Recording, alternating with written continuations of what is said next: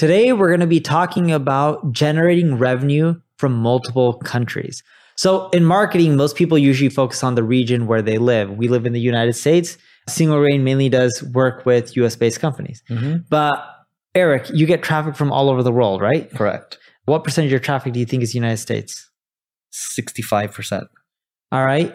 Do you have clients from other parts of the world? We do. What other parts of the world? I think Australia, Spain, to name a few, and other regions. Yeah. So the point I'm trying to get at is an easy way to expand your marketing that I think most people mess up on is they only focus on their region. And you've been expanding and trying to generate revenue from outside of the United States for a bit, whether it's ebooks, courses, events, agency services work. And we do the same thing too. So this economy is bad. Our US agency got hit the hardest. It was also the largest. But we've been making up a lot of the differences by expanding overseas. And we're in 17 countries, I think, right now. So if you're to blend, United States versus your blended international, what do you think would be the delta? International is growing 60+% year to date. And then US is down. US is flat. Okay, it's flat. Okay. That's a big difference. Flat. Maybe some months it could be down. Some months we do really well and it's back up, but it's close enough to flat. Got it. You get what I mean? The delta isn't that much. It's not up much. It's not down much. It's pretty much flat. Every month or quarter changes because once you and international's compounding. International's compounding really fast. Got it.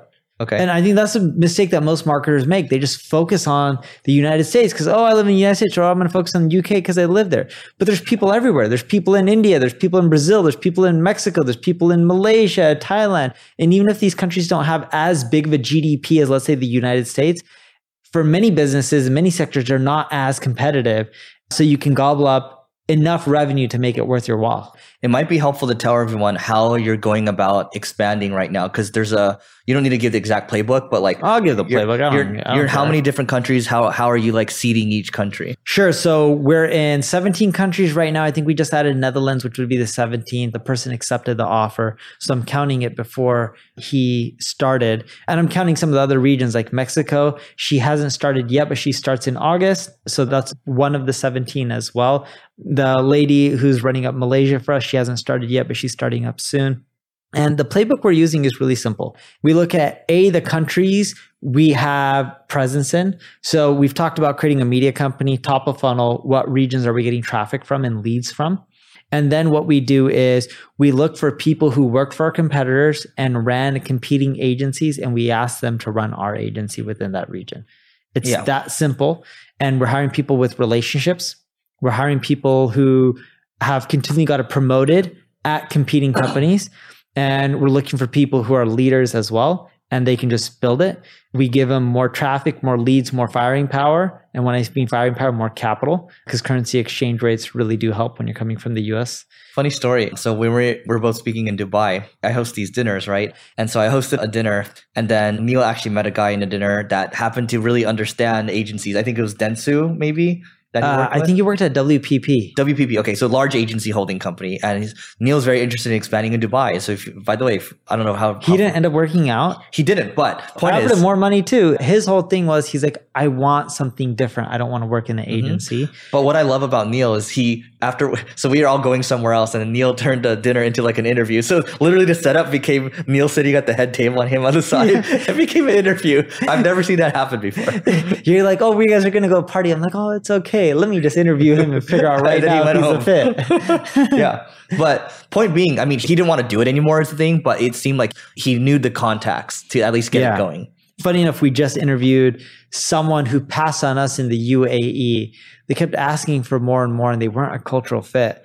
Because they're asking for more and more? They kept asking for more and more base compensation, and they're talking about how they can bring $2 million in revenue. Oh, the incentive's not aligned. And the incentive's not aligned. And they're like, I'm really confident I can bring $2 million. And I'm like, cool, I'll give you some commission on that. Yeah. And we brought up the base and the total comp to be more than what they were making. They're like, I'm really confident I'll close $2 million. They're like, no issues. And then at the very end, they're just like, I don't care too much about the commission. I just want a higher base. So I was like, something's off here. Yep. And we wouldn't do it. And then they passed and went with another company. We were fine with it because I'm like, if you're telling me you're 95+% confident you can bring $2+ million, I made a commission package where even if you close half of that, you'd make way more than you would have worked at your previous company. It's an integrity thing. Not integrity. In my mind. Something was just off. That's what I'm saying. Like, right? You're saying something that doesn't add up. Correct. Yeah. And I wish they would have taken it, because then there's a good chance that they could have brought in $2 million from revenue. Because if they brought in that, they would have really crushed it. Because that combined with the leads and the revenue we would have brought for them for that region, we would have had a really fast growing agency. That's important. The so like MENA region. International expansion, you have to make sure people are aligned with your values and have a long-term Yes. vision, right? And we also make sure that people get along with other leadership within the company, other people, and their cultural fit, because we see so many people that on paper they're qualified, but we know they're going to butt heads and not going to do things that we would like them to be done in. So we just don't want to work with them, no matter how successful they are. We were close to hiring an executive, like a key executive. And I remember, I think I interviewed them. Yeah, you did interview them. Yeah. And something wasn't adding up because The amount of revenue they said that Yeah. they brought to the company. and they kept pushing for like a higher base. And we're like, no, if you want to be incentives aligned Yeah. long term, like why aren't you talking about the commission? And then even my coach said the same things, like something's not adding up. Why? Right? Yeah. So But yeah, so going back to internationalization and expansion, Href Lang, to get your content in multiple languages and ranking in different countries, look up HREFLANG.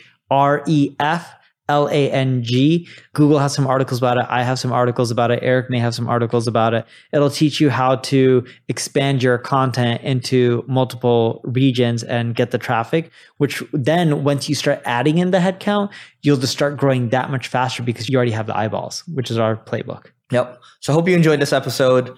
Let us know what you think. Please don't forget to rate, review, subscribe, 5 stars, and also hit us on YouTube, and we'll see you tomorrow.